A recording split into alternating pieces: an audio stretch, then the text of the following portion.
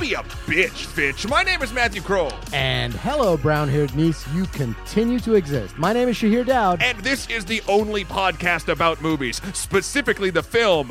Ready or not, there's no more words to the song. No, I fucked it up. Yeah, you did. Yeah, you did. No, you know what? Today... We're gonna keep going, though. Yep, you know why?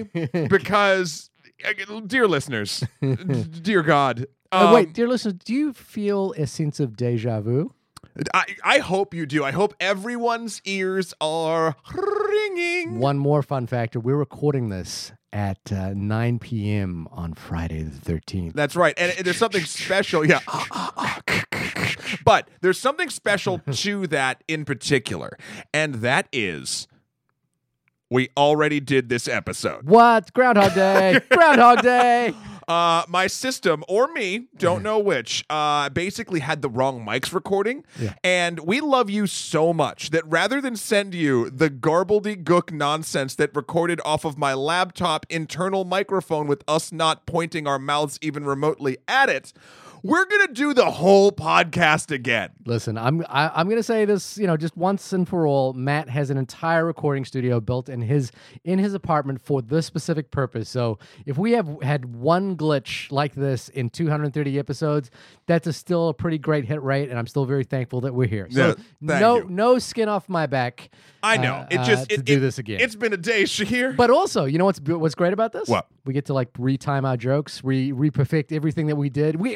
I will say this: that episode that we dropped this afternoon for Ready or Not, greatest podcast episode in the history of podcasting. Full stop. This American Life, Radio Lab, Today Explained, The Daily. They got nothing on what we did this afternoon. I guess. So if today's, if this is a little bit like, it's just a little bit less than what we did, which was so great. We're going to act so natural that after this, we're probably only going to bring this fact up maybe like 90 or 100 times. I think this actually, because we didn't discuss this on the previous one. So no, let's go a little bit live here. Oh, shit. Favorite, because we are recording on Friday the 13th, and I feel that the reason the recording went out was because it was Friday the 13th. Okay. What is your favorite Friday the 13th?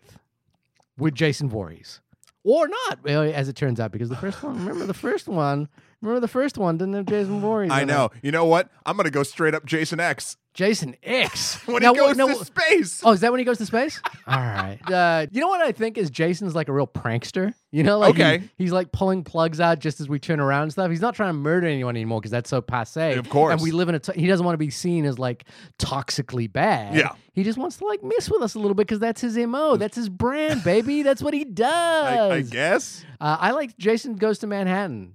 Yeah? Jason Takes Manhattan? Jason Takes Manhattan. I don't remember that. I remember that because for a couple of reasons. One, I think it was actually the first Jason movie I actually saw. I videotaped it off a late night screening. Perfect. And watched it again. And I watched it by myself, and I got really scared. It was the first time I heard the What is it? What's Jason saying? Is it Jason? No. Is he just saying? No, he doesn't say that. That's just a theme. What is the theme, though? What does it say? Oh, I'm not saying it. It's just... Yeah. What is it? It's like it sounds like he's saying mouth noises. Say it again. Is he trying to say kitchen but missing the vowels? He's not saying any kitchen. Oh, is man. he hungry? Is that what it is? You're just gonna do this the entire this time. Is gonna be the worst. I also loved in Jason Takes Manhattan. He goes up against a boxer. And the boxer fights Jason, and then Jason takes one swing at the boxer because Jason, basically he's got to go mano-y-mano with whoever he's at. So if you come at him with a knife, he'll come back at you with a knife. And if you come at him with your fist, he'll go back at you with the fist. And he hits the boxer once, and the boxer's head flies off. I mean, that's fair. Listen, when it was Freddy versus Jason, which also close favorite for me. Yeah. They had some grudge matches, and he threw Freddy around a lot. Yeah. But Freddy. Now this is. You know what would have been fun there is if Freddy went into Jason's dream. He did, and then got freaked out and was like, "What the fuck is this?" Oh, he got freaked out. Like if Freddy was like, "Oh no, sir, I'm not coming in here. No. I don't want no part of this." No, well, I would have loved that. But anyway, fair. Friday the 13th. Email us in at onlymoviepodcast@gmail.com with your favorite Friday the 13th. And if I hope, dear listener, you haven't had any bad luck like we have. In the scheme of things, I think losing a podcast recording that we managed to, we'll be able to redo again isn't that a big a deal. No. But hopefully you had a safe and prosperous Friday the 13th. Indeed. Speaking of emails and people writing us in and the fact that everyone should and could do that, we do have some emails this week. Yeah. So let's I read love them. Jason to email us with. All right. This first email I've totally never read before in my entire life comes from Zachary. He says, "Hi, Matt and Shahir. I just recently started listening to your podcast and found it through Matt's role on Extra Credits, but this has wildly overshadowed it in my eyes. And when I read this the first time, I actually had I was like, oh, I had like a very heartfelt moment, so I want to continue that feeling on. You guys have great chemistry together, and hearing your discussions, even on a movie that I don't particularly care for, is enlightening every week. You guys have inspired me to see more movies, and now I'm in the works of starting my own podcast about movies in this parallel dimension where, of course, that could possibly happen because we all know, I mean, the asterisk is over the only in our name for a very specific reason.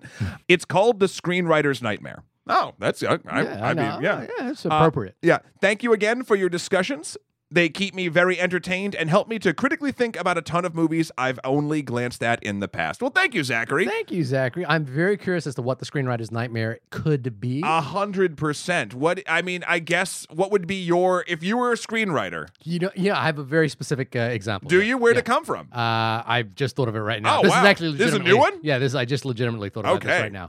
You are the person hired to rewrite Robert Towne's script for Chinatown. And you're told to make this make sense. That to me is the screenwriter's nightmare. Or you're told to punch up Being John Malkovich by Charlie Kaufman. That's the screenwriter's nightmare. Or you're told to make sense of the underage I can have sex with I'm not having sex with a minor scene in Transformers. You're told to like make that not feel so creepy in a Michael Bay movie. But you have to keep that happening? Yeah, but it's still got to keep you have to keep that moment in the movie. But you Transformers 4. Is that Transformers? You know what? I haven't seen that movie. I just know about It's real confusing because that's the 4th Transformers movie, but also Marky Mark's first Transformers movie. You know what I'm bummed I didn't see? I haven't seen Bumblebee yet. I heard good things about Bumblebee. Very good things about it. Directed by Stephen Knight, who oddly is the son of I'm not sure the first name, but the Nike, the CEO of Nike. It's his son. Oh, really? Is the director of Bumblebee. He also directed Kubo and the Two Strings. Which that movie is legit. Yeah. I hear very good things. So I'm bummed I didn't see Bumblebee. I feel like you're Bumblebee. I'm Bumblebee that I didn't see a Bumblebee with the Bumble. No, that's getting into my son's humor. Because I liked the first Transformers a lot. I think the first Transformers has specifically one scene has a moment of genius in it. Yeah. It's the one where the Transformers are trying to hide out in the house, and they're all in and around the house. Yeah, it's basically like a Charlie Chaplin movie with Transformers, and I was like, that's brilliant. I love it. I love every moment of that. Then part 2, part 3, part 4. So yes, thank you, Zachary, for your email. The screenwriter's nightmare, in my estimation, would be having to make sense of one of those screenplays, or rewrite Chinatown. Fair. What else we got, Shahir? We have an email from my buddy Stephen in New Zealand. Thank you for writing us in. And I've read this before, so I'm just going to pretend I have read it before. Hi, guys. Finally got to listen to the podcast on American Factory. You covered a lot of my thoughts and more, but did I wonder, how did you guys feel about the shooting? The locked-off shots are glorious and truly beautiful, but I found every time the camera moved, the rolling shutter artifacts were very distracting. In their publicity photos, I saw that they are shooting on a Canon C100 M2. Buckle up, listeners. We're going to get a little technical right now. Let's do it. So just hang on for a second here. And while I think it's a good entry-level production camera, for me, it wasn't quite up to the task of serious doco work. Also, some of the footage is obviously taken from DSLRs and a few times on a phone. Fortunately, the content was interesting enough to help me get focused on what was happening rather than how it was acquired.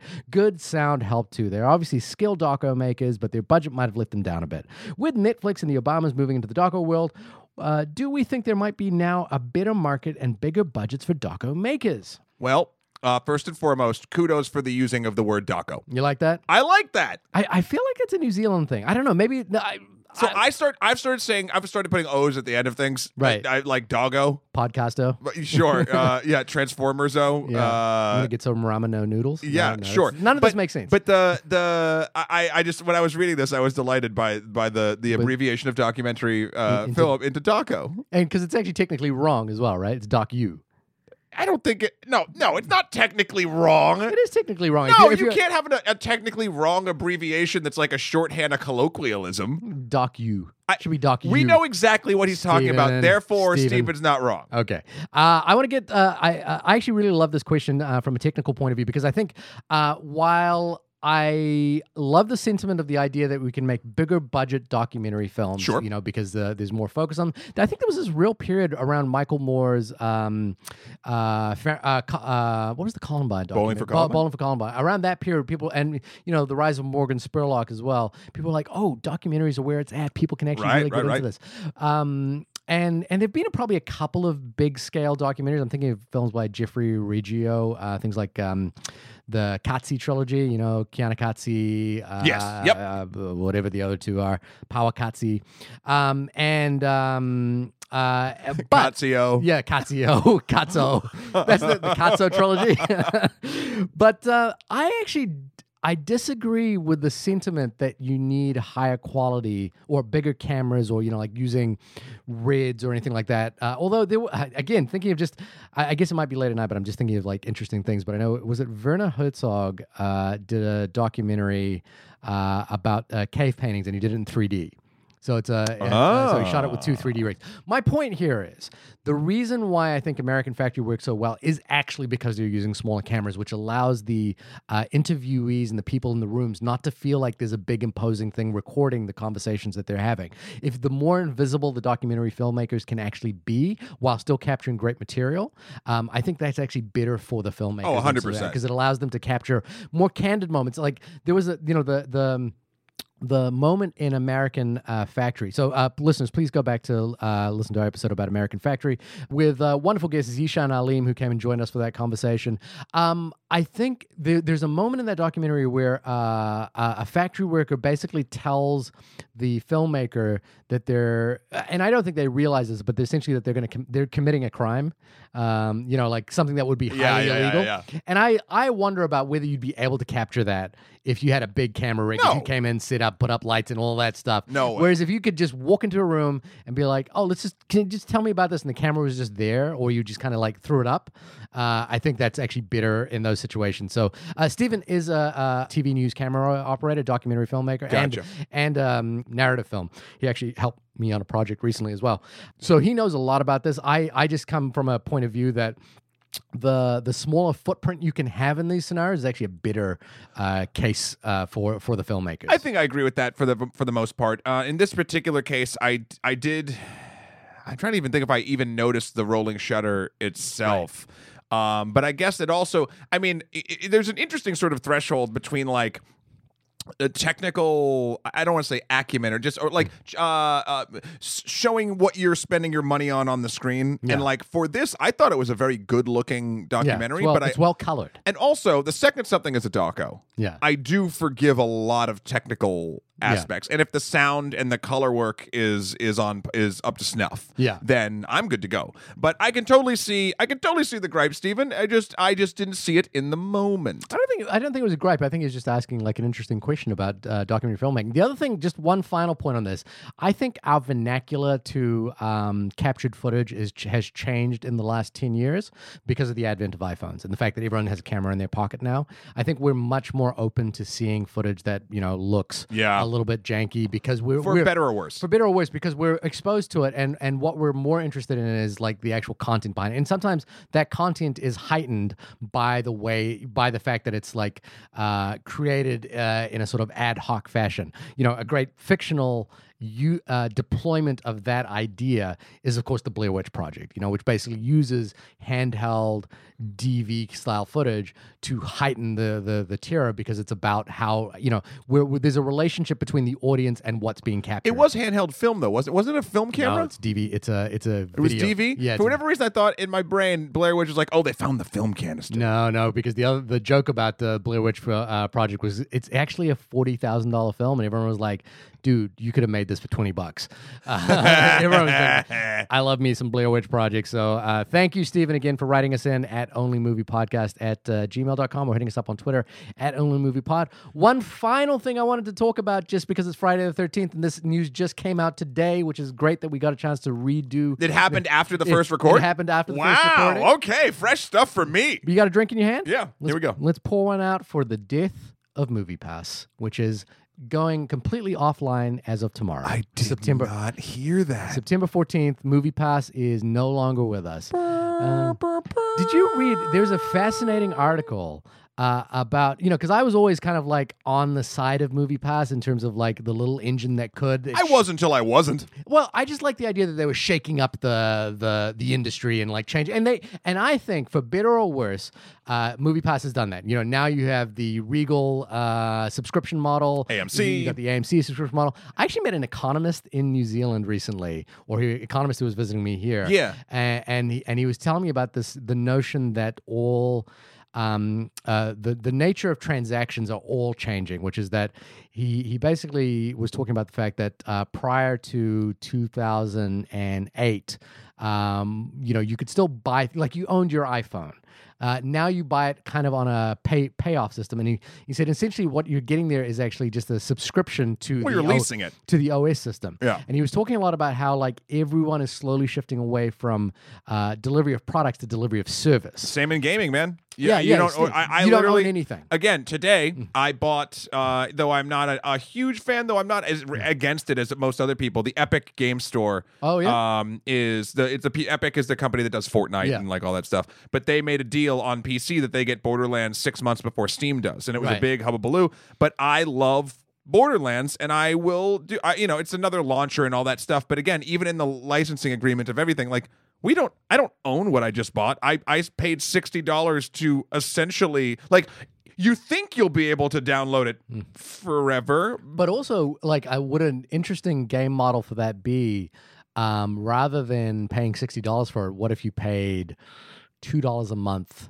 Like for example, that's what I thought Stadia was going to be, Oh, but yeah. it's not. You pay a subscription and then you still have to buy the $60 games on Stadia. And look, Google does a lot of great stuff. Yeah. Google runs half of my life and business, but also Google, as a company, for better or worse, tries a bunch of different stuff, see what sticks, and then just abandons stuff wholesale if it doesn't work. So if Stadia somehow tanks, and people have dumped like.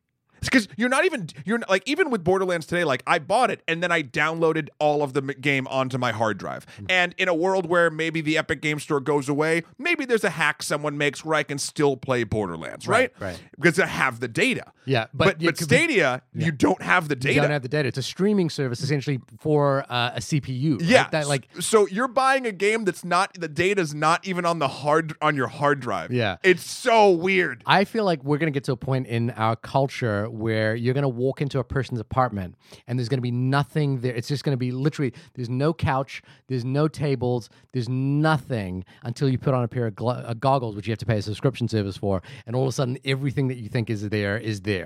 You know what I mean? Pretty dope. Yeah, I think until the electricity goes out. Until the electricity, and then and then like everyone's, like the electricity goes out, the Matrix turns off, and we're back to it. Anyway, MoviePass is MoviePass is dead. I don't think the other services would have come as quickly to America had MoviePass not exist. I understand in the UK and a couple other places there were already these services, and MoviePass kind of took the model from them and was like, "What about America?" Yeah. But I don't think that we would have been pressured enough. You got to read this article. I don't know which magazine it was in or which. Then how am I going to read the article? You could Google it. I can't. You could Google it. Google article on MoviePass, and it basically went through their. Give me something else to Google other than MoviePass. I actually believe it might have been Forbes or Business Insider. Okay, but it was an interesting article about their business practices and how shady it actually was there, to the point where they were hemorrhaging money so much that they would the CEO or someone in management made staff reset everyone's passwords so that they couldn't log in to go see a movie. And then they were constantly changing things so that they couldn't do it. And then the other thing was MoviePass actually tried to become like a Spotify, so they would hold like parties at certain events, and they had DJs coming, but no one would turn up because it was still a weird thing, and they had influencers come through. They're the Fire Fest of movie subscription services. That's really what it sounded like. It was very akin to Fire Fest. So at any rate, Friday the 13th is the last day of MoviePass. If it so suiting, you wouldn't, you've passed the date if you're listening to this podcast, but you could probably. I hope you got to see one more screening of what would you have been able, like, how narrow did the field it got get? real narrow by the end. But, like, it let you see like maybe the Goldfinch at like 2 p.m. on a Wednesday in like Tucson or somewhere like that. Yeah, or nowhere near you. Yeah, no, the only screening was like 1,000 miles away. But it would give you the phone number of someone who would leave their audio on while they watched it there. So there's a great video, and you can search, I think it's called Ask a CEO, and they do the CEO of MoviePass, not the real one, but it's an actor playing how desperate he is to questions and like trying to basically farm out ideas from the audience about what MoviePass should do or what people want. It's very, very funny. Check it out. You know what? Okay, so now moving into the film that we're actually going to discuss, I feel like the family in Ready or Not, the Los Ladamas, yes, they would move into subscription gaming services. That's the pact that they will make for sequels of this movie. Matt, can you tell us what Ready or Not, a movie I'm very excited about, is about? Yeah, I absolutely can. A bride's wedding night takes a sinister turn when her eccentric new in-laws force her to take part in a terrifying game. Chickers? Was it Chickers? No, but like Tiddlywinks? So okay. Connect 4. It was Connect 4, wasn't it? Yeah, it was Connect 4. Play Connect 4 with my toddler. It is terrifying. Go for it. I win. You never know when the pieces are going to be thrown against the wall. I just want to say something real quick up top about before we get into the games and the movie and everything. This is the first film in a long time that I knew absolutely nothing other than the movie poster standee I saw in like movie theaters when I'd go see other films. I knew nothing about this. Oh, you kind of had like the trailerless experience. I actually thought, based on just glancing and walking by the standee, I thought it was like a period, like a Western period piece. I could see that. And because she's got the bandolier with the elephant gun ammunition. Her dress is slightly antiquated. And it looked like sort of old, even though it turns out that it's dirty. Like and like everyone around, in the halo of people, all were wielding old-timey weapons. What would the Ready or Not Western be? I have no idea. I did not know what this thing was. Instead of hide and seek, they'd be playing Russian roulette, right? Maybe. But then, so it was a real refreshing ride when I Did you kind of enjoy that experience of like not knowing anything? So in this case, absolutely yes. Yeah. I don't think that would be that. So I'm too curious about. Did you watch? So you didn't even watch the trailer after we talked about doing this movie? No, okay. No. And the for things I am actively invested in, cinematic universes or Star Wars or whatever, like those type of things. Yeah. I like knowing the information early, not like spoiler level early, but like I'll watch the trailer. Yeah. Like I like that I think Palpatine laugh in that trailer. Like I'm like ooh, and that got me like whatever. That's a spoiler for me, but for you, all right. Well, you never know. It could have been Jar Jar. No one knows. No one saw a thing. I would love that so much. if this has all been building up to a return of Jar Jar. Anyway, sorry. So anyway, it was just a really nice experience. It's good, right? Like it feels. Here's the thing. I think you might have the perception that because I don't watch the trailers, I don't know what movies are about and what's happening, which is not the case. I think I'm fairly up to date about a lot of movies. Sure. And the thing that I'm just trying to avoid without watching the trailer is I don't want to see the moments out of context. That's real. I don't mind knowing what the synopsis. In fact, I want to know what the synopsis of most movies are. I don't mind knowing little plot details. What I don't want to do is see moments. I don't want to see the moments. Like you don't want to be waiting to piece it together in your brain. Like I know this takes place on a cruise ship. When's the cruise ship scene? Exactly. I don't want to be thinking ahead of the movie. So I love it when we went to the same screening. I turned up a little bit later than you. It was almost empty. You broke a chair. I did. I broke a chair. I was like that buffoon in the front aisle who was like waddling in late. Like Jamie and I are sitting back, like back center, like row J out of a theater of a full alphabet, right? And Shahir, I think, like you like sitting a little bit closer than I do normally. You know what it was?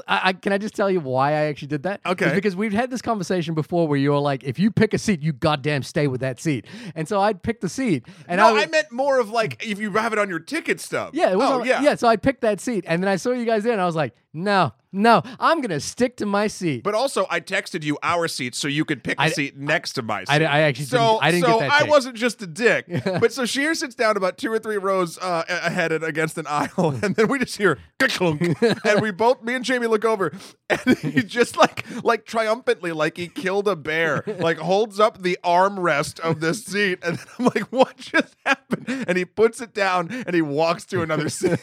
I'm literally like Mystery 3000. This Mystery Science Theater. Mystery Science Theater. This 3000. The entire movie experience. I'm like walking in front. I'm throwing chairs up. I'm a monster of a human being. It was very enjoyable. And but no, I wanted to sit in my designated seat, which I don't think I did in the end, by the way. No, you didn't, because the seat was broken. It's not your fault. It's not you didn't know your own strength. But you know what I love? What I love is the 20th Century Fox logo appears. Fox Searchlight Pictures starts up, and then I just have this. I have this moment before almost everything I see now. Complete blank slate.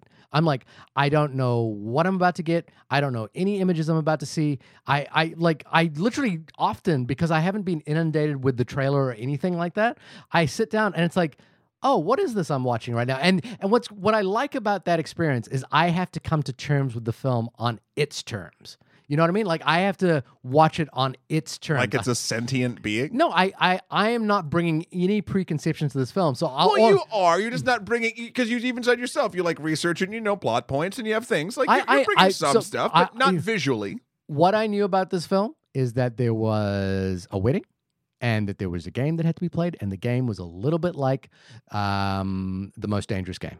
That's what I brought to it. Okay. And so then I was like, okay, what am I in for? And I love just that experience of like having to like deal with the movie on its own terms. It was like, how does this tell me the story? I've got no context for the story that you're about to give me. So is it going to work? Is it going to actually play to what I think it does? And I guess I'll go first. Do it. I was absolutely delighted with this film. This is just a terrific ride of a movie. It's a funhouse ride of a movie, more so than It Chapter 2, which is the movie we discussed last week. But it is an incredible... Though there is a physical funhouse in It Chapter 2. Which is nowhere near as fun right. as this one. There we go. But I loved that the concept of this movie, the idea that there is this extraordinarily wealthy family that has this unusual ritual that they do for new members of the family, so to speak, where people have to like play a game or choose out of a special magic box a particular game, and some people might get chess, some people might get checkers. If you get hide and seek for some reason, oh fuck, it's all on apparently. The conceit for that I think is so strong because it's built on such great dynamics. The fact that this is Samara Weaving's character Grace is a woman who's been brought up in foster homes. Yep. Who's being brought into one of the wealthiest, most extravagant, kind of rich and affluent families. Game designers. Game owners. Game owners. And actually, to be fair, they do. When I first heard, it's like, oh, it's the gaming family, or as they call it in the trailer, the Dominion, right? I was like, how the hell did they afford all this shit? And then they sort of tell the story a little bit, which I liked, about like how the father, the great grandfather, and everything, and then how this guy, who is the current father, the patriarch of the family, basically was like, and then I bought 4 sports teams, and I was like, there it is. Yeah, there you gotta go. I mean, I love that. Like I was saying this earlier as we recorded this conversation earlier today, that this, I don't know if this was a blacklist script, but it certainly feels like it was a blacklist script. And for those who don't know, a blacklist script, there's an online screenwriting. It's not a competition, but it's an online screenwriting service. No. I guess it's not even a service. Basically, It's a list. Leonardo DiCaprio's company, Made a list. Way, would basically get all of their production executives together at the end of every year and say, what are the best unmade feature scripts that you've read this year? And they would put together this list, and they'd call it the blacklist. If you're a screenwriter, if you might be thinking about the screenwriter's nightmare, what you want to do is get on that blacklist, because now it's a thing. If you have a script that appeared on the blacklist, that is a hot commodity. Also, I said it before and I'll say it again, counterintuitive name. When you are blacklisted in an industry, that is normally a bad thing. That means you cannot be hired in it. But in this case, Right. it's a good thing to have your script blacklisted. Not you as a screenwriter blacklisted, because that would be bad. But your actual paper and words on it, if that gets blacklisted, you're almost guaranteed to go to the top. What I love about what you just said is it feels like you're learning language for the first time. It feels like you're learning a foreign language for the first time. Yeah. Like you're like, blacklisted traditionally means Exactly. I just went through a whole yeah. Sometimes you can be really cool. I watched in whole the summer. I watched the whole Muzzy series on Film Lingo. So What's Muzzy? you don't know Muzzy? I don't know. Je suis la jeune fille? What? Oh wow! Oh my God! Maybe they didn't have it in New Zealand. Muzzy All right, was side tangent. Let's stop it. Let's go. Let's do this. Muzzy. What is this? Wow. What is? I didn't know. You didn't know what the blacklist That's was. fair. I don't know That's fair. what Muzzy is. So Muzzy was a thing that they tried to sell you during Saturday morning cartoons, or try to sell your parents of, where it was a cartoon monster that would teach you languages. And Muzzy it was a bear. No, he wasn't a bear. He was Muzzy wasn't a bear? No, Muzzy wasn't a bear. It was like, those hard shell VHS tapes, basically. Okay. Or you could order them in French or Spanish or Russian or like whatever. And I just always remember, because there was always a little girl that just said, because it was the French tape in the thing, goes, "Je suis la jeune fille," which means okay. in French, I am a little girl. Huh. And I always wanted Muzzy, and I never got Muzzy. Je suis une grande fille. Now I just speak English, but now film, the Muzzy script on film. I can't believe my poorly timed, late 80s joke didn't land for you. Well, what did land for me was that terrible, terrible segue. Back to the movie, back to the Los Damas film. We're back in the present day, and I was so excited by this conceit that it's such a well executed film. It's such a well designed film. It has this sort of sense of escalation, and the other great thing about this movie is it doesn't overstay its welcome. It literally is out to tell this one story of this one girl and her one night, and it never goes beyond that. Never tries to open up the world. I mean, there's some interesting developments which we'll get into when we get into spoilers, but it doesn't go beyond what we need the experience to be. Now, my criticism of this film, and it's very minor. This is so slight. This is more to do with my excitement for what the premise of this film is that I felt they could have gone a little bit further with the social critique that was being used as a backdrop for this film. So the social critique here obviously has to do with wealth inequality, with people's superstitious beliefs around their wealth and their dynamic, and how also wealthy people in this particular world view the world in a entirely different paradigm than what most normal people have to deal with Through stupid parlor games. through parlor games. And I wondered if the social critique could go even further. For example, like a film like Get Out did. Get Out has that sort of amazing final moment where we see the flashing of blue lights, and we know that has a broader social implication to the film. And I wondered if this film could go there, but it's not a gripe as much as I'm just so excited by what this film was. Well, it sounds like it's a bit of a balancing act for you too, because you say that it didn't outstay its welcome, but you also kind of wanted a little bit. It would have been nice if it sort of did a little bit more outside of the thing. Like, you're right. You're absolutely right. But it's a balancing act, right? Like it's, and that I think is the sign of a film that I think did its job to the best of its ability. And that's not to say I'm not trying to put this in a lower weight class or anything like that. It's just this movie, I guess I'll get to my stuff now, is super, super fun. Yeah. I had a very good time. It's a fun and silly premise. I really liked the cast. Everyone was wonderful. We'll get into some specialties later. Oh, I loved the aunt. I loved the aunt so much. Also, it was shot really nice. Solid editing. The set design of the mansion in particular was real nice. Yeah. The lighting. You said this last time, but I'm going to steal it now. The lighting. It was the film was like dark, but never too dark. Again, it rode that knife's edge of like it never felt like you were straining your eyes watching the movie to see what was going on, but the way that it handled contrast and the light levels was just very, very masterful. I really appreciated that. I did like how, and it's fortuitous you brought up Get Out, because I did like in how, the world of sort of like crazy family movies, and I'm talking like this could be from Get Out to even back to like Texas Chainsaw Massacre. Right. The bad family, the crazy family, whoever they are, normally they're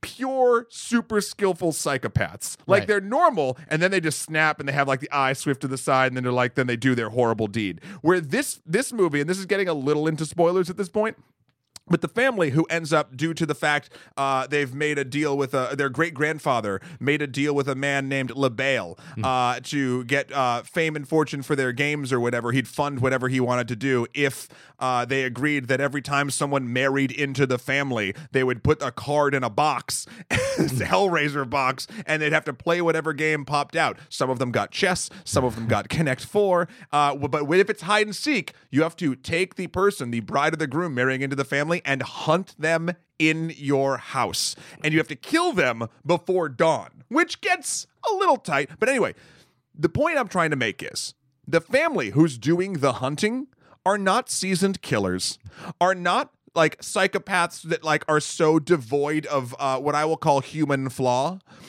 They are bumbling. A lot of them don't really want to do it. Characters are sort of wishy-washy about the entire thing. They don't even know if, like, because the rumor is that they'll all die if they can't kill her before the end of, before dawn. Yeah. But they don't know for sure. Yeah.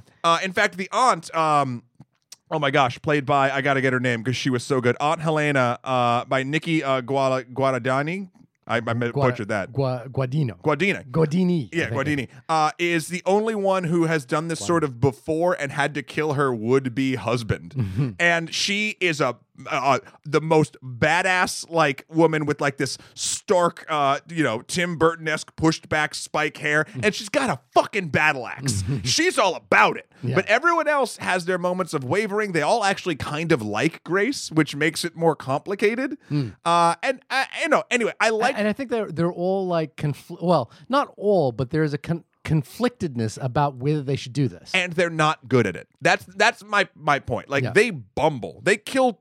I mean, again, now we're in spoilers full on. They kill 2 maids by accident.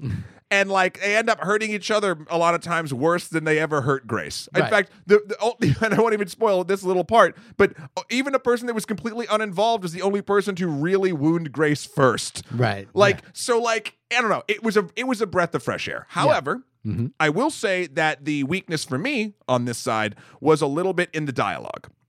I thought that it felt a little underbaked in certain spots. It felt like it just needed like a couple more passes just to, again, story and beats, rock and roll. But this was more like, it felt like there were moments, especially when there was characters screaming like expletives at things. It felt a little, or characters like very emotional in certain spots. It felt like they might want to like maybe reined in the actors from doing some improv maybe, or just the level of like what they were saying, like a lot of times just felt sillier than the movie even was trying to be. I think what you're getting at is that whether a person would be genuinely terrified enough or cognizant enough to swear with such grace and finesse, maybe, or to be the wordsmith, of all that jazz, and and then let's not even forget that they said the actual word family so much in this script. I half expected Dominic Toretto and Letty to roll up and try to get Grace out of there, and she could become their new family now. Oh boy, that would be the cinematic universe that we've all been waiting for. I can't wait. Is it at this stage we just basically want every movie to be a Fast and the Furious movie? Sure. No, even Jason Jason X. Yeah, Jason X takes Jason. I mean, you know, Fast and the Furious is going to space. You know that, right? Oh, and that's where they'll meet Jason. I hope so. And he wants to get back to Earth now. Dare to dream. No, this was a fun movie. It's just it did have those sort of issues for me. There's one thing I want to just jump into before we go into full details, but that I think to me one of the richest parts of this movie is the way in which the entire thematic element of the thematic anxiety of being married into a new family, the thematic element of the anxiety around wealth and equality and where's my place in all of this, and really going into like a different kind of spectrum of the world that you live in. All of that is coalesced around one design element in this film, and that is Grace's dress. I think that I love that the design of the dress has this sort of antiquated feeling to it. It's this sort of like, even you said it felt like it was from an old timey. It looked like an old western. I was picturing Red Dead Redemption. I was like, oh, this cowgirl's been through some shit. But the first thing that happens is she has to get rid of the shoes. As soon as she gets rid of the shoes, she tears off the bottom of the dress so she can run faster. The dress is suddenly adapted in that way. Then she actually starts using part of the dress to like use it as bandage wounds. Falls in a corpse pit, gets all brown. Yeah, and she has to like repurpose some of the dress. Her arm comes off, and she starts to feel a little bit more like a commando, from Arnold Schwarzenegger's movie. Yep. I love that the dress takes on the personality of where she's at in the film, and it has to be tracked all the way through, and it's consistently tracked in sort of a fun way. And the image of her wearing Converse sneakers while in this sort of half, the bottom of the dress is torn away, but with shotgun shells wrapped around her, I think is such a beautiful image for what this movie is trying to say in terms of that anxiety around wealth and like coming into a new family and fighting your way back and like owning your position. The film that it really made me think about, and I know we mentioned this earlier in the day, but it really just reminded me of Die Hard.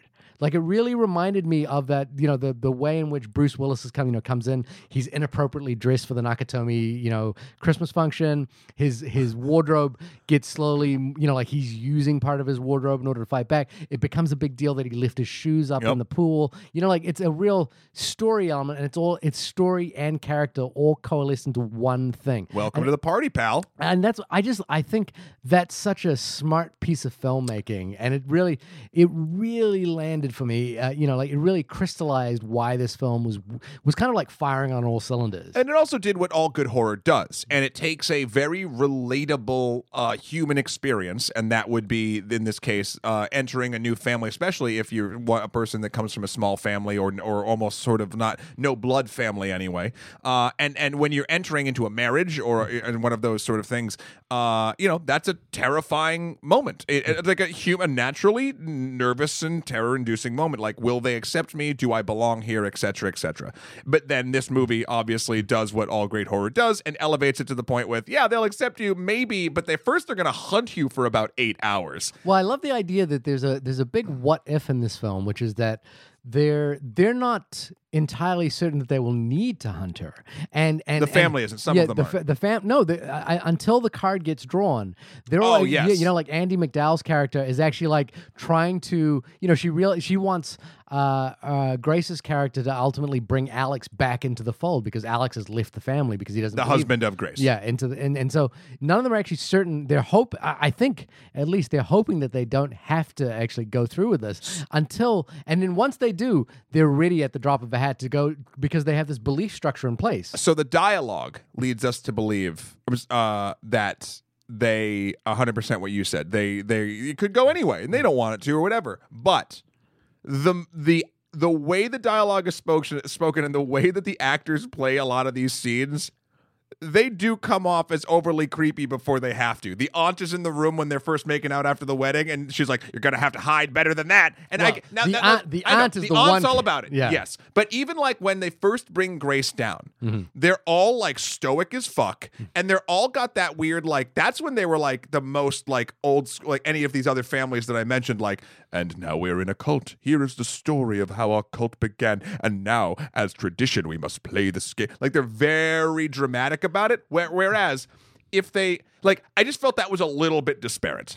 Well, I wondered if that kind of plays to the idea that they have an entirely different worldview. You know, like I don't know if you've like been around very, very, very, very wealthy people. I actually have. Weirdly enough, my socioeconomic status was growing up, I was the low to middle class family in a very affluent, like we were on the edge of the town. Yeah. And I went to a good high school and all that jazz. But like whenever I went over to my friends' houses, I was very aware how poor we were. Well, it's not that. Like, so again, I have a couple of friends who happen to be very wealthy, and they're actually great friends. You know, like they're people that I actually love. They didn't try to murder you? No, they didn't try. Oh, but you never tried to marry into them. Unless it's the long con, and like they're just really waiting to ripen me up. Give it time. Yeah, maybe that's the deal.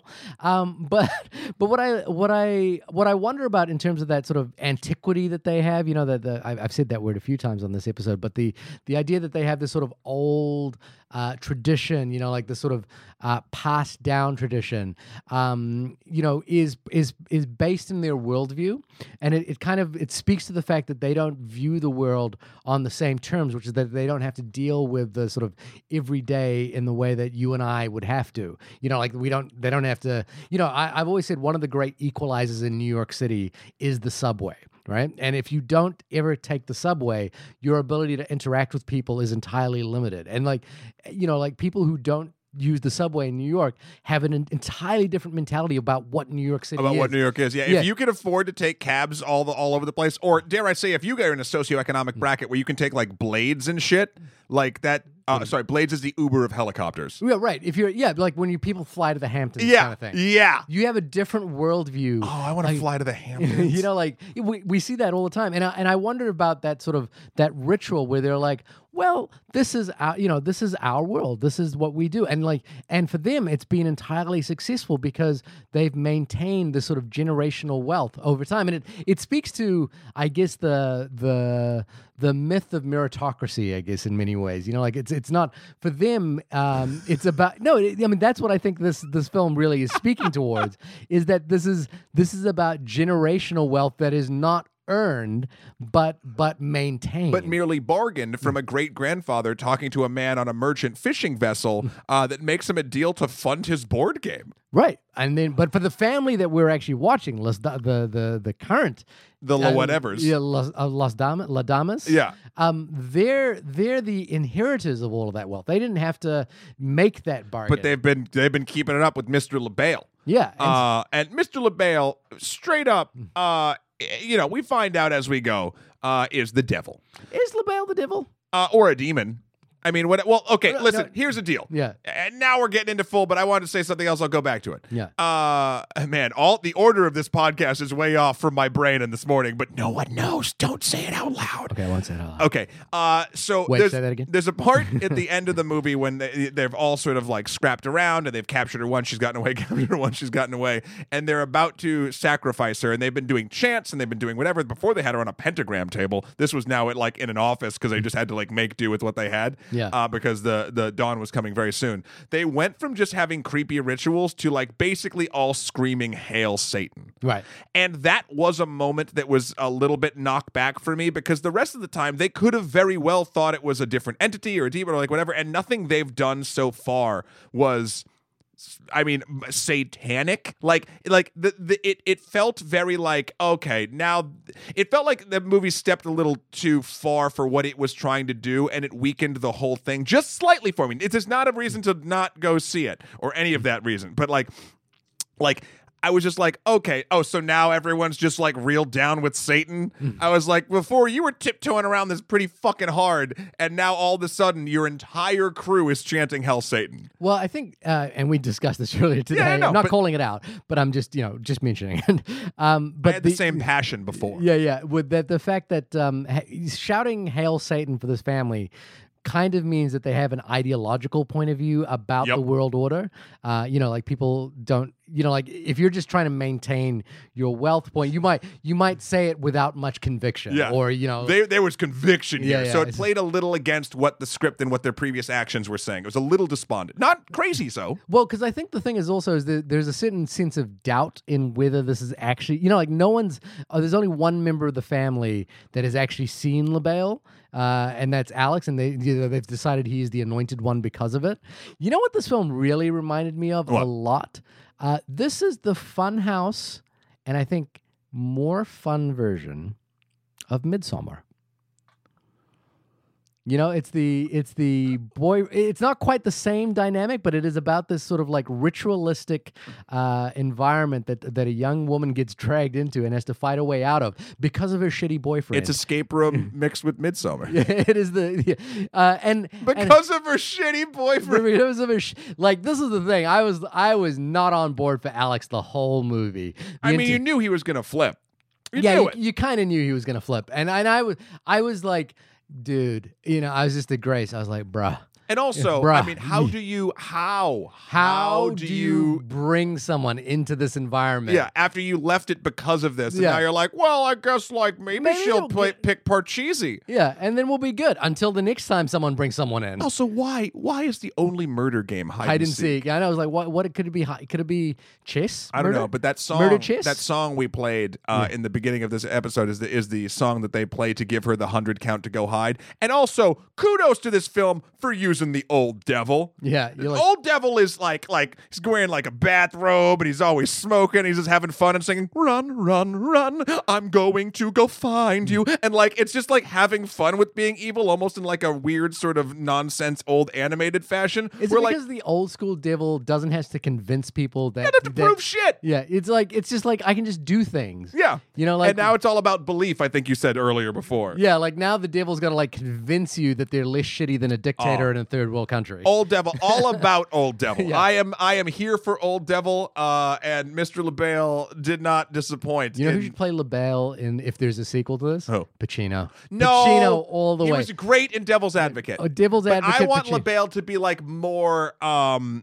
guy who played Joker in the Batman 1967. Oh, Cesar Romero. Cesar Romero. Like I want that devil. Right. I want like kind of tickly, old funny. timey devil. Yeah, kind of like the devil you could potentially leave your kids with and hang out. Like they would Yeah, look for out like for a No, half hour But the until devil something wouldn't bad kill happened. your kids; it would convert them into more evil. Yeah. And it would have fun doing it. It wouldn't just be all about the evil. It'd be all about the selffulness that actual Satanism really is about. The funny thing is, I think this devil is I guess maybe this is the part of the social commentary that I thought would have been interesting.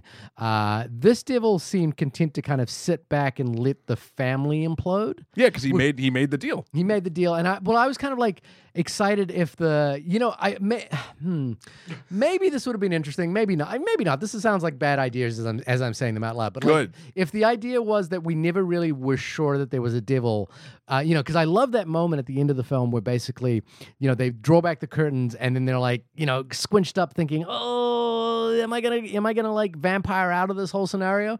And then they realize that they're not.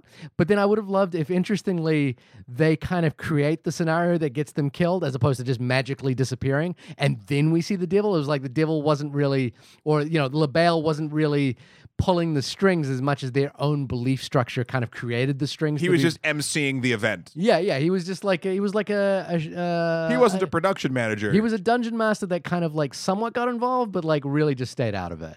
I don't know if that reference is correct, but that's okay. You don't play a lot of tabletop RPGs. I appreciate the effort. Yeah. I was trying. I really did it for you. I know, and I appreciate it. But I wondered, like if that was part of the social commentary that I was like, I kind of wondered if it got lost or it's just not quite as strong. Given that, like the other reason I was excited to do this film is that, Craig Zobel's film, The Hunt, was a film that we've been discussing already because it was a film that was, essentially has a little bit of the most dangerous game kind of element to it. Yep. But for some reason mentions the words deplorables and now it's, going to be yanked from the from the face of existence. Whereas this film kind of snuck in with this sort of like class consciousness at the heart of it. It's almost almost as if you don't really spell out exactly what you're doing in these simplest block letters, maybe someone who would have a problem with it wouldn't quite notice. So, like, you could re-release, you basically scratch off the title and literally in pencil. Yeah, scratch off Sharpie, in Sharpie. In Sharpie, scratch off The Hunt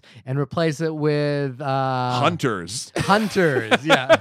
Just scratch off the and add an ERS, and then you're like, it's a different movie. It's a great film. It's a great best film. Beautiful Yeah. film. Or even just dub over the word deplorables with like. You don't even have to. You think he's going to spend the time? Epluramus. You think he's going to spend the time? No. Yeah, he's not. I mean, we don't have anything to distract us with right now. No. Anyway, my point here is, I had such a good. I had such a great Did time. you? I had such a great time with Ready or Not. I think Ready or Not is. It's funny because I think its ambitions aren't lofty. But the what it does so well and is so well executed that I think that's just a wonderful testament to like knowing how to pitch this film in such a smart way. Well, you said something the first time we recorded this podcast that I want to make sure you don't mention. Oh, I mean, then how do I bring this up that I knew you knew this, but then you no, told don't me mention that I mentioned it before. Oh, like pretend we're just met. Oh, so hello. Hey. I heard that in Ready or Not, it was made by a group of younger filmmakers who sometimes swap roles depending on what type of film it is. Is that true? That sounds like something a real handsome person would say. Whatever. Tell the story. I just wanted to get to it because it was an interesting piece of trivia about the filmmakers about this film. So the directors of Ready or Not are Matt Bettinelli Alpin and Tyler Gillett. Gillett. Best a man can get. Just get it right. Yeah, they're part of the Gillett dynasty. No, the Dominion. The Gillett Dominion. But they're part of a film collective called Radio Silence, who I believe have the sort of interchangeable role swaps between themselves as they make films. Now, the last couple of films they made VHS and Southbound, which I believe are both anthology films. And this, I don't believe this is the first like full out just non-anthology based film that they've made. But I think that they're kind of creating this interesting collective and dynamic where they can switch out depending on right. how they work. And I look, I don't know the exact inner workings of how Radio Silence, the collective works, or if it's even a collective, or as opposed to just, a group of people that like working together. But I think, there's something about the way this is put together that feels so well cognizant of what it is that they're trying to achieve, and they achieve it so well. And it has it's built on the tapestry of social commentary so well, but that it manages to get where it's going really efficiently. Now, I kind of just wondered if the social commentary could be more pointed, or could be broader, or could really speak to the world we live in now. Because if you think about, again, The Hunt versus this film, it kind of speaks to this idea that we're in a, and even we discussed earlier, the Purge. It speaks to like earlier the first time. You didn't miss anything in this recording. Yeah. But we're speaking to a sort of place in cinema right now. It's reflecting our sort of political and cultural reality, which has to do with class divide. It has to do with certain divisions between groups that is fairly pronounced. Much as like George Romero's Dawn of the Dead, had that sort of class consciousness, racial dynamic to it. I think these films are kind of speaking to a broader class divide. Now, I think a film like Get Out really speaks powerfully to the world we live in terms of racial dynamics. But this film kind of uses that as an effective tapestry to hang a really fun ride on, and I think that is such a thrill to watch, and I'm excited that we got to do it. Yeah, well, I'm glad you had a very good time. Not even in spite of, almost because of you, Carrie Bradshaw. This movie hard. You couldn't help but wonder. Is that what Carrie Bradshaw? She writes that in all of her columns. I couldn't help but wonder. See, I'm not. Was everybody having sex but me? Like that's the sort of like. It's always I couldn't help but wonder. I couldn't help. Sex and the City is a great fucking show. If you ever watch Sex and the City, you should watch Sex and the City. I couldn't help but wonder if the family in Ready or Not ever got into orgies. Because like once you've breached the that's a stretch. Once you've breached the boundary of death, I think it's like all bets are off. Once right? you've breached the boundary of death, what What edgelord handbook did you pull this from? What do you mean? What do you mean? Like- Once you breach the boundary of death, Like a family has decided that killing people is okay. they reluctantly did. Well, they seem doing it. they've done it. Like I'm just wondering, like I would- what other boundaries fall away? Well, I think and they're also extraordinarily wealthy who see the world in a different way. what I'm saying is, I think orgy in the idea of like adventurous things. I would hope orgy comes before murder in your list of what you're Really? building to. Yeah, one doesn't hurt people, and the other one lets people die. I don't know, man. I don't think you want to be in an orgy with your aunt in the room. Is what I'm saying. So my thing here is I think You're getting weird. I think the threshold of like what's acceptable goes out the window once you've decided killing people's okay. I don't even know where to begin. This is a real fucked up sort of equation you're forming. I'm just saying for this family, they look at shit very differently. But wouldn't it anyway? I'm just saying, sexual deviance probably not even deviance, just uncommon sexual behavior probably comes before murder. In the I'm so rich I can do whatever I want. I think what you're saying is in the morality of the universe. Yes, of course, sexual deviancy comes lesser than murder, but I'm saying that this family might just look at the world entirely differently because they're cool with murdering people. So now they're gonna do. Yeah, No, I think it happened before. Like- it like never if they're happened. hailing Why are Satan- we talking about they're- this? if they're- This wasn't in the first podcast. if they're hailing Satan, they're probably Do like, we yeah, have doing all that's sorts of not shit. no that's Didn't you just see Rosemary's Baby? That's not what Satan anyway. What other point? Do you have any other points? I like the movie. I got no points. I think this movie was fun. I think you should go see it. I'm like the dull points of a pentagram. I think it had that doesn't also make sense. We need to stop this. I thought the movie was really fun. Again, the only thing I thought was some slight scripting problems and some tonal disjointing based around basically like characters sort of flip-flopping every once in a while a little too quickly, or the way they acted versus the way they said things. And other like if that movie had like maybe like if this movie had like maybe another revision or two, I think it could have gotten to like a Cabin in the Woods status for me. Like a really amazing, like not only like super fun time that definitely has the lattice work of social context within it, but like actually have a full dressed up thing or like a building built around. Like it just could have and this is one of those interesting situations where a lot of times when I see a movie that has potential, I get upset that it didn't quite reach that potential. I'm like, oh, you could have done this thing. And then I have a more negative effect about it. That's not what happened here. This is a yes and movie, not a no but, if we're talking in improv terms. Mm-hmm. I loved it a lot, and I would love it. I would have even loved it more maybe if they were like, oh, what about if you also did this? But it's definitely not necessary. You should 100% go see this film. It's going to be in theaters probably in the next couple weeks, I imagine. Yeah. It's probably not going to be a huge star, though it did make money. Yeah, this thing cost $6 million and is made in the vicinity of $26 million right now. So I'm guessing, even though I don't really want to see a sequel. I don't either. But I think there is worlds to explore within this conceit that I think if you really played for it in interesting ways, you may be able to extrapolate this out. I'm kind of on the. I agree with you that like Cabin in the Woods is kind of extraordinary and Get Out is pretty amazing as well. Mm-hmm. I don't want to say. This should necessarily go through more drafts. I like what they did here, and I think what they did, here is a real, amazing achievement, and I think it speaks to some real smarts behind the camera. Yeah. And I just think I'm so excited by how well they pulled off this conceit that I wonder where it could go. But it doesn't have to go anywhere. I think it's doing such a good job at where it's at right now. We were so excited about this film. We just recorded this podcast for you a second time. We did it twice. This, Ready or not. This has been the only podcast about Ready or Not. Actually, not true, because I have another copy of this podcast. So this is the only time we've ever lied to you. Hey, here, let me posit a question for you. Sure. What if we have to do it a third time? Oh, fuck. What do we do? And like, do we start making commentaries about the commentaries that Yes. we've already made? Yes. And then could we flash back to the commentaries that we were? I mean, we could play a garbage sounding spot. Yeah. Sure. But that would be amazing. Shahir, when you aren't ready or not, and when you can't hide, and I have to find you, where can folks find you? You can find me at my website at, this is the worst game of hide and seek ever because I'm just like, hey, he's in here.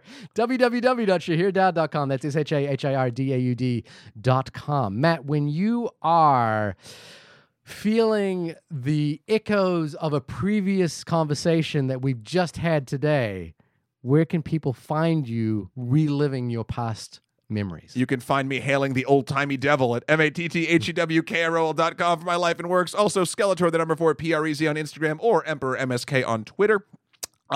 You can also find me in the good works we are doing over at Extra Credits. We just dropped actually a video I find very poignant for my day today. We've dropped one called The Rebuilding Year, which is basically about how, if you realize you're not going to win something or get to a goal, or life has sort of moved you in a different direction, you need to just pick yourself up and realize it's okay, and do whatever you can to make sure that you go for that championship at a later point. If you can't do it this year and get the championship in a sports team, prepare your team so you have a better chance next year if you know you can't do it. Especially if you forget what you were doing and you Groundhog Day yourself back into a scenario. Sure. Yeah. Also, we're finishing up the Inca Empire over there. We have a couple other good stuff. Ooh, a special episode I can't even talk about comes out next Thursday. So by the time this, by the time we have to re-record this, it'll probably be out. So Shut up! On the third or fourth version. I don't need this. Anyway, tune in next week when we speak at when you we're about still reviewing Ready or Not. Well, I was just going to say, we don't actually know what we're doing next week, and I love that toss. I come back next week for a movie. Yeah, for a movie, any movie. It could be any movie. Write us in at onlymoviepodcast@gmail.com. Hit us up on Twitter at onlymoviepod. Leave us stars, 5 stars preferably on the iTunes store, because it helps us. And listen, if you've gone this far into this podcast and you know it's going to end in the next minute, I think you might like us enough to leave us a nice review on there. It helps people see us, and then we can keep doing podcasts over again, more or less. You know what would be really interesting? If somehow we deleted the entire archive of all our podcasts and had to re-record them Swede style. Do you remember that movie Be Kind, Rewind? Yeah, I gotta go. We had to do all of that again. That's the most depressing thought I think I've ever heard in my entire life. We will hear from you hopefully next week, as you will hear from us. Yeah, maybe. Why not? Maybe. Bye, everyone. Bye.